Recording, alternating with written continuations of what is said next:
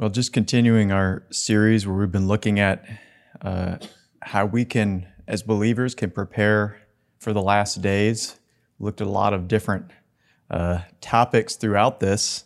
It's kind of amazing what kind of fits into what the Scripture says of how we can prepare and be ready for then.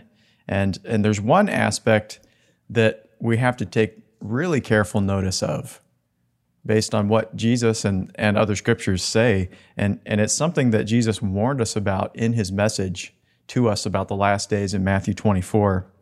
And he said this in Matthew 24 and verse 12. He said, because lawlessness will increase, the love of many will grow cold.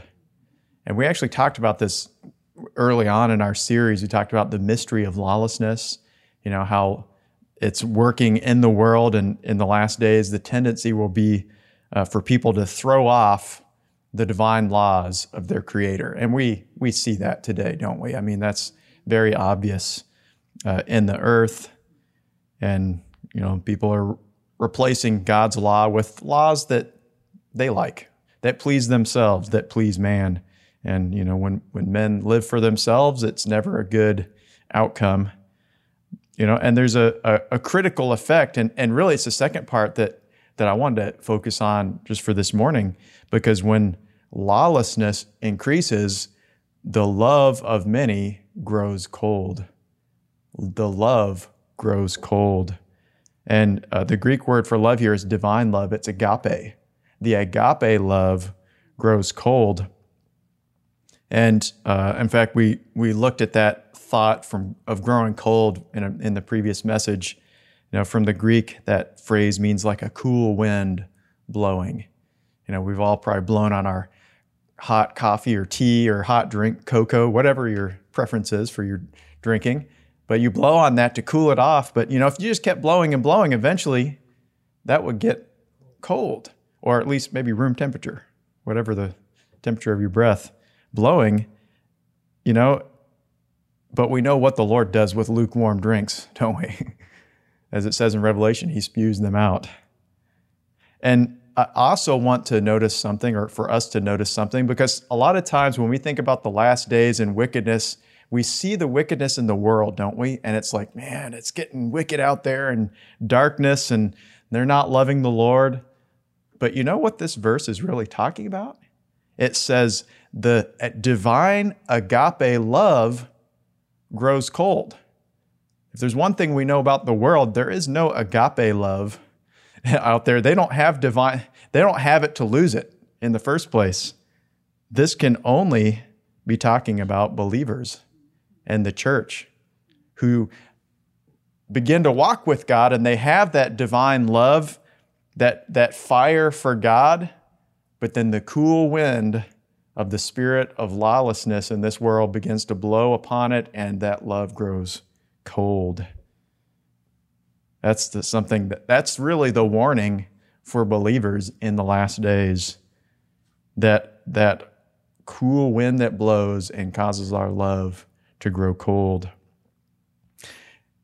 Here's the mystery of that when we're talking about the mystery of lawlessness.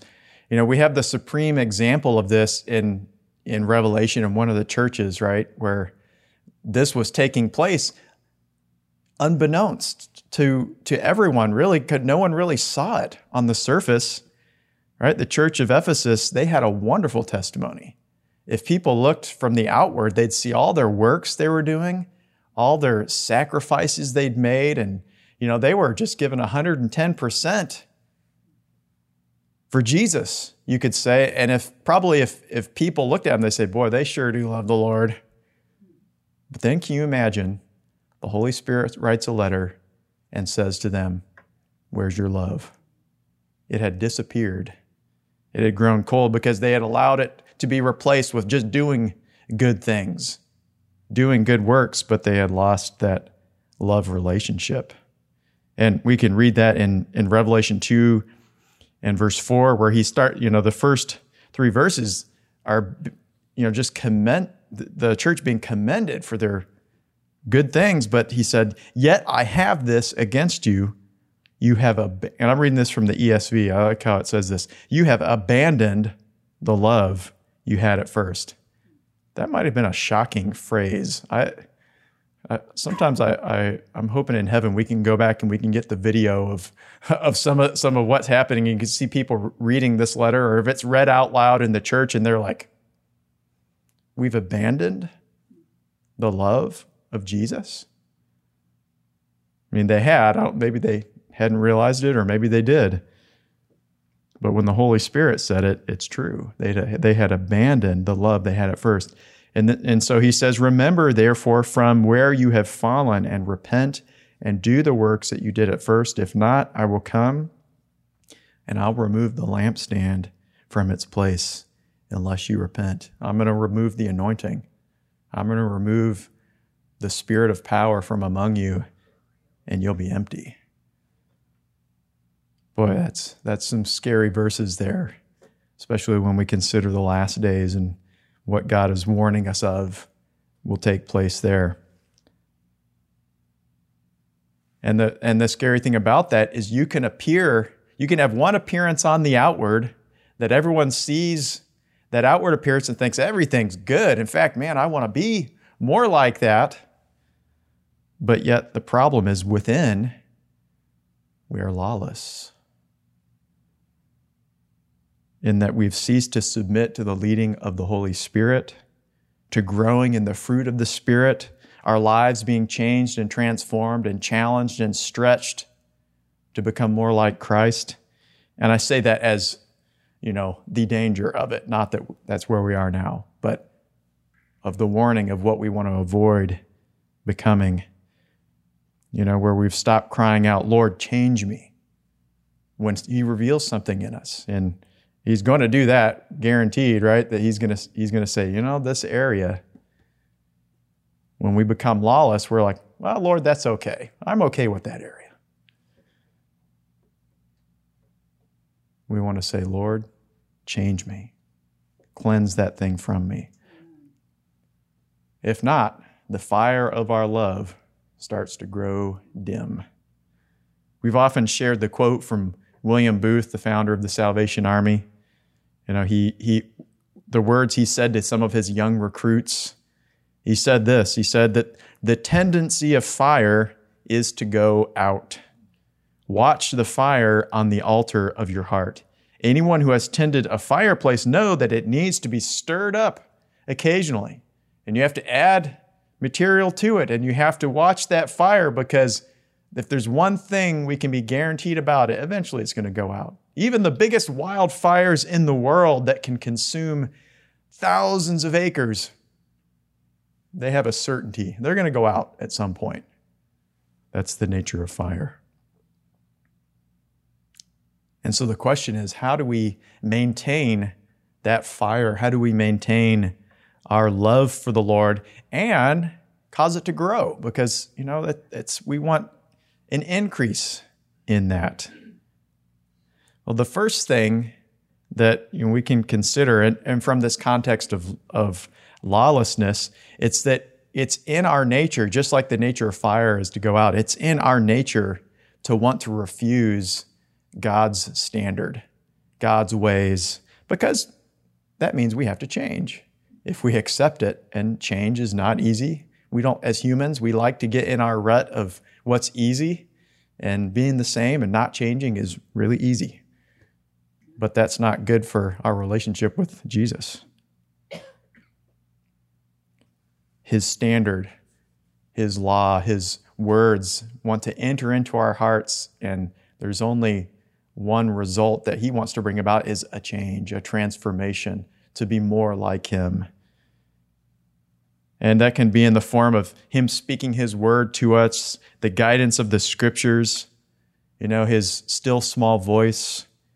And the question is, will we align ourselves to what He is speaking? Will we align ourselves to the cornerstone, as Jesus is called? In the olden days, when they would build stone structures, they would set up one stone, the first stone, and it's not that it was structurally different than any of the other stones, but it was the first stone, and every other stone placed had to be lined up perfectly to that. And if it wasn't in alignment, then the building would look all weird. By the time you finished all the walls, they'd be out of plumb, they might be out of level, they would be, it wouldn't be a good looking structure, and it definitely wouldn't be a sound structure. And that's what's challenging when you're measuring for building and such. You might think, well, it's an inch off, but I don't think that's going to make a big difference. Well, when you start building on that, it becomes more than an inch off later on in the process. Maybe it's leaning like a degree. Well, by the time you get to the second floor, it's going to be leaning more than a degree. It's going to look bad, and it won't be a safe structure if you're just a little bit off. But if we are a house and a temple that Jesus wants to build, we need to be aligned to the cornerstone and to build upon the rock of His word, that our lives are lined up to Him. And then we'll be strong, we'll be level, and we'll stand fast in the storms.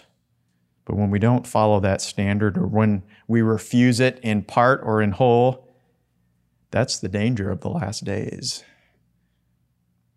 Paul talks about the deception that's going to come upon all the earth, including believers. And so the question is, how are we going to respond to that?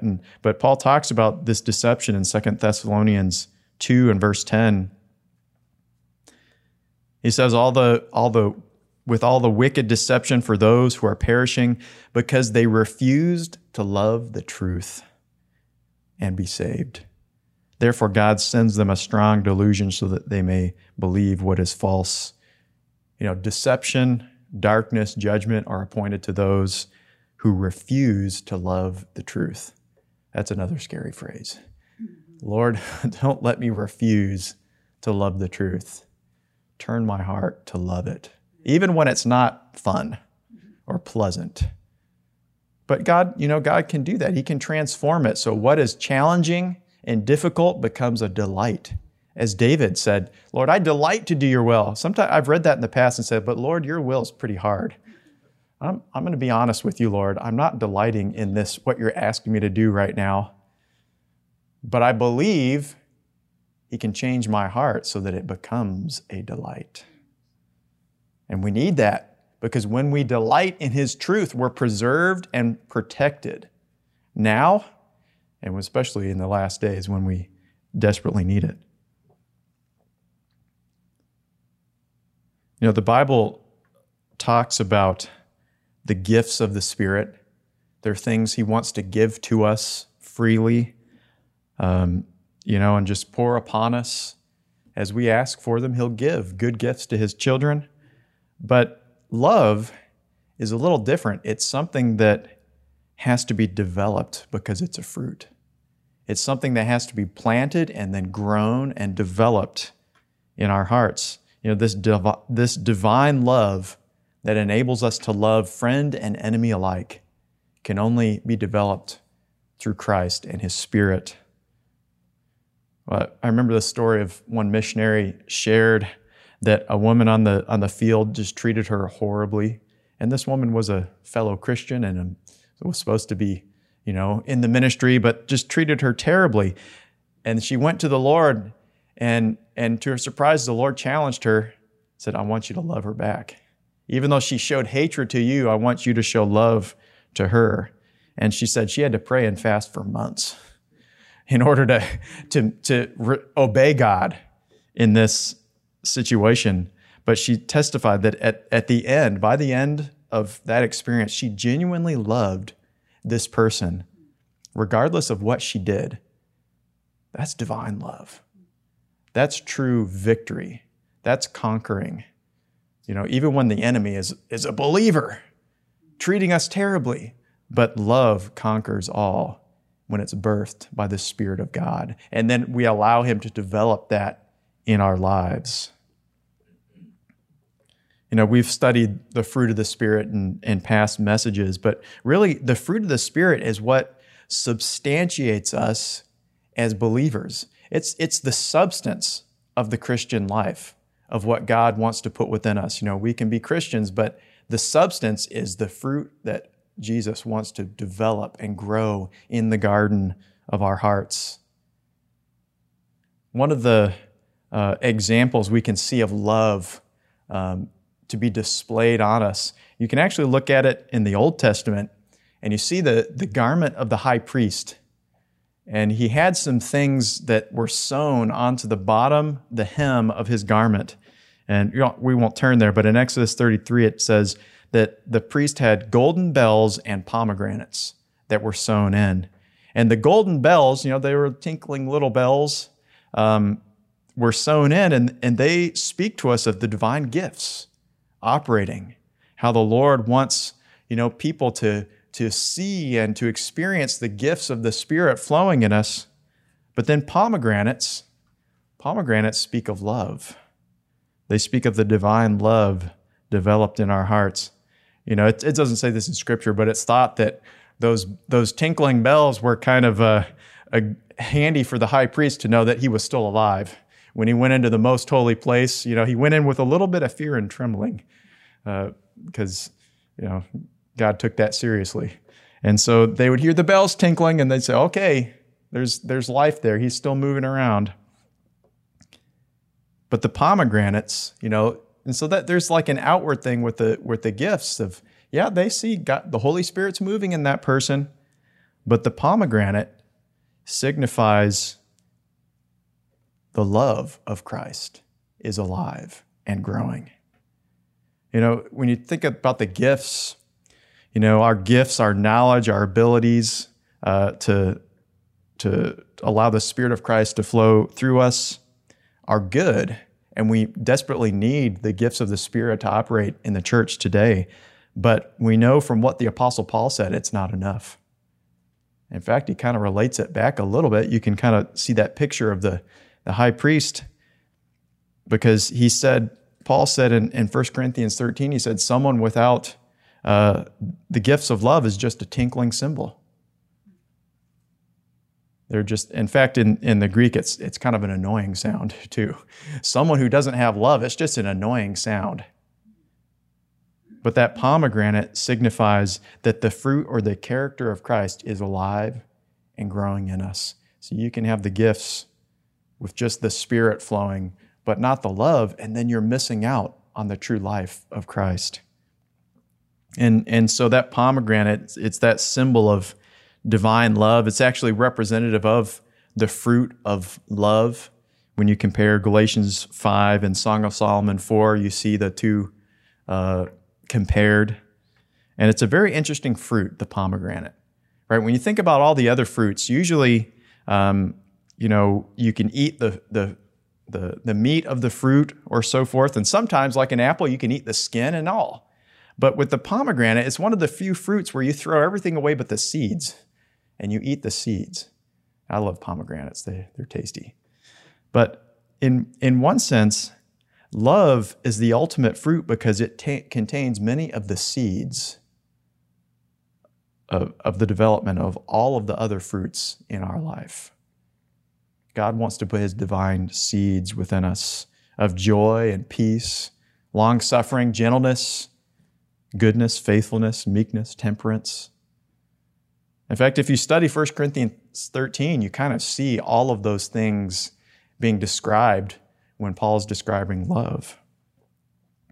When love is developed, we have all of the fruit growing within the garden of our hearts. And so how can we have that love continually flowing? I just want to consider three things just in closing here. This won't be another 3-point sermon, but just three things that will encourage us to grow, for His love to grow within us. So He won't say, you've done many good works, but I have something against you, because that love is missing. Right? Now, the first thing, we already considered the concept of not refusing God's standard or laws. So the first thing is really, when God speaks, we obey. We say, yes, Lord, I'll follow you. I'll obey you in this. John 14:15 says, if you love me, then you'll keep my commandments. And that's really where the rubber meets the road, so to speak, with love. If we love Him, we'll demonstrate that by obeying Him. When love starts to grow cold, it's always because of a lack of obedience in a certain area. That's what happened to King Saul. He had such a potential. He had a new spirit that came upon him. He had promises. God said he'd be with him. But then he started to cease obeying what God told him to do, and his days were numbered. First when he didn't wait for Samuel and he offered his own sacrifices at Gilgal. Then when he was battling Amalek, he didn't obey Samuel in destroying the enemy and keeping some of the flocks and herds and so forth. And so the Lord said, "You know what, Saul? I can't use you anymore, and now I'm going to seek a man after my own heart who will do all of my will." John 14:21, "He that has my commandments and keep them, he it is that loves me, and he that loves me shall be loved of my Father, and I will love him." And here's what we're really looking for: "And I will manifest myself to him." Lord, I want to be someone you want to manifest yourself to. Well, that happens to those who love and obey him. And that's the blessing of obedience. And that's kind of, should be one of our greatest motivations. Lord, I'm going to obey you because you've promised. If I obey you and I follow you, you're going to manifest yourself to me. The second aspect of how we can develop his love has to do with our thought life. And there's a verse in Song of Solomon that relates to the pomegranate. Song of Solomon 4:3, it says, "Your temples are like a piece of pomegranate within your locks." And here the Lord is emphasizing this thought of love being in our mind and being in our thoughts. The Lord is praising his bride because her thoughts were filled with the fruit of love. And it's really a picture of love working deeply within us. We can maybe attain a certain level of love in how we conduct ourselves towards people, what we say to them. We learn to hold our tongue. When we really want to tell them what we think, it's like, okay, I need to show love here. I'm going to be nice to them. But divine love is even in our thoughts. Love thinks well towards people. That's challenging, isn't it? We can learn to speak well towards someone, but what would happen if they could read our mind? We wouldn't want that. You see, we might give them a piece of it if they could read it. Real fruit comes when our thoughts can be directed to thoughts of love. And that's what the Lord, that's what he does to us. It's not just actions that he does. In Jeremiah 29:11, he says, "For I know the thoughts I think towards you, says the Lord, thoughts of peace and not evil, to give you an expected end." I'm so grateful his thoughts towards me are good and to give us an expected end. But in one sense, the Lord's saying, well, if I do that to others, then you need to follow my example and start having thoughts that are lovely. When we start to think lovely things, we'll do lovely things and act in a lovely way towards others. But when our thoughts are filled with a lack of love, well, it's going to be a lot harder to show love. One last thing. In Romans 5, in verse 2, it talks about love in relationship to hope. Romans 5:2 tells us that we are to rejoice in the hope of the glory of God when we're in tribulation and uncertainty. Then in verse 5 it says, "Because hope makes us not ashamed, because the love of God is shed abroad in our hearts by the Holy Ghost, which is given unto us." When we're in tribulation, the enemy is going to do all that he can to get us to give up hope, to say, there's no hope. It's not worth even trying anymore because I just can't do it. I'll give up. And he'll try to get us to take our focus off of the expected end that God has already said he has for us with those good thoughts. Or maybe it's not utter discouragement where we give up, but maybe it's just settling for something less than he wants to do in us and through us. but we are called to rejoice in the hope of the glory of God. We are to rejoice in the hope that God will hear our cry and He'll respond to us. And we can rejoice in the hope that God will grant us our request. In Luke 12:29, it says, seek not ye what you will eat or what you will drink, and neither be of a doubtful mind. I confess sometimes I can be of a doubtful mind when I'm really seeking God for something. Lord, is this going to take place? How long is this going to be? But every time we set our hope in God, there's an effect. It can cause our love to be spread abroad, to gush out into our hearts, the love of God to increase. When we just set our hope in God, every trial we go through, rejoicing in the hope of the glory of God, it's like a little pomegranate seed being developed within us and enables us to love God and for the love of God and His fruit to grow even more. The little seeds are just full of the juice of the pomegranate. Even though a trial seems to crush us, it's like, Lord, I'm asking you to develop love, and then it's just getting crushed.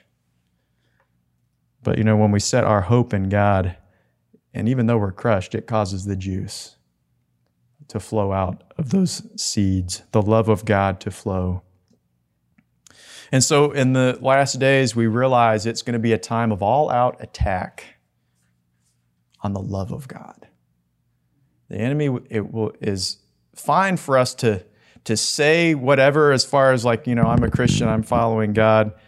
But if we love God, that's a problem for him, because that's really all that matters. If we don't have love, well, we can do all sorts of things, but in reality, we're just a sounding brass and a tinkling cymbal. But if we have His love, that's what matters. Of course, the enemy's going to do everything he can to cause our love to grow cold. He's going to cause that cool wind of lawlessness to blow on us, to get us to cast off the restraint and conforming to the cornerstone, knowing that when we do, our love starts to grow cold. But what will keep us is an embracing of His word, His standard of righteousness, of right and wrong, which is getting harder and harder to hold on to today, but we don't have an option, is holding on to what He says. But then His words to us, His still small voice, His guidance. And also to think about His love and have His love as a part of our thought life. His loveliness fill our minds and our hearts, and the hope that will make us not ashamed, because the love of God is shed abroad in our hearts by the Holy Spirit. And so let's tend to the fire of God's love within our hearts, that it will not go out, but will only grow and increase. And in doing so, we're developing the seeds of His love, the seeds of the fruit of the Spirit and life. And that love will keep us and preserve us both now and in the days to come. And Father, we just thank You. Thank You for Your great love, that You loved us before we even loved You. And Lord, we pray that love would only grow and increase. Lord, we just come confessing our weakness and how at times that, Lord, we don't always flow with the cornerstone. Lord, even show us if there's any areas in our life that aren't lined up. And would You grant us grace to change and be transformed to line up to You. Lord, cause us to love righteousness and hate wickedness. Lord, and that we would be those who would delight to do Your will as King David. And Lord, that we would be those who would be filled, even with our minds, be filled with Your loveliness and Your thoughts towards You and towards others. And Lord, that Your hope would be set firmly as an anchor to our soul. Lord, and that we would continually hope in You and that Your love will be shed abroad. Oh Lord, cause the fire of Your love to only grow and increase in our lives and in this church, we pray. And we thank You in Jesus' name. Amen. Amen. God bless you.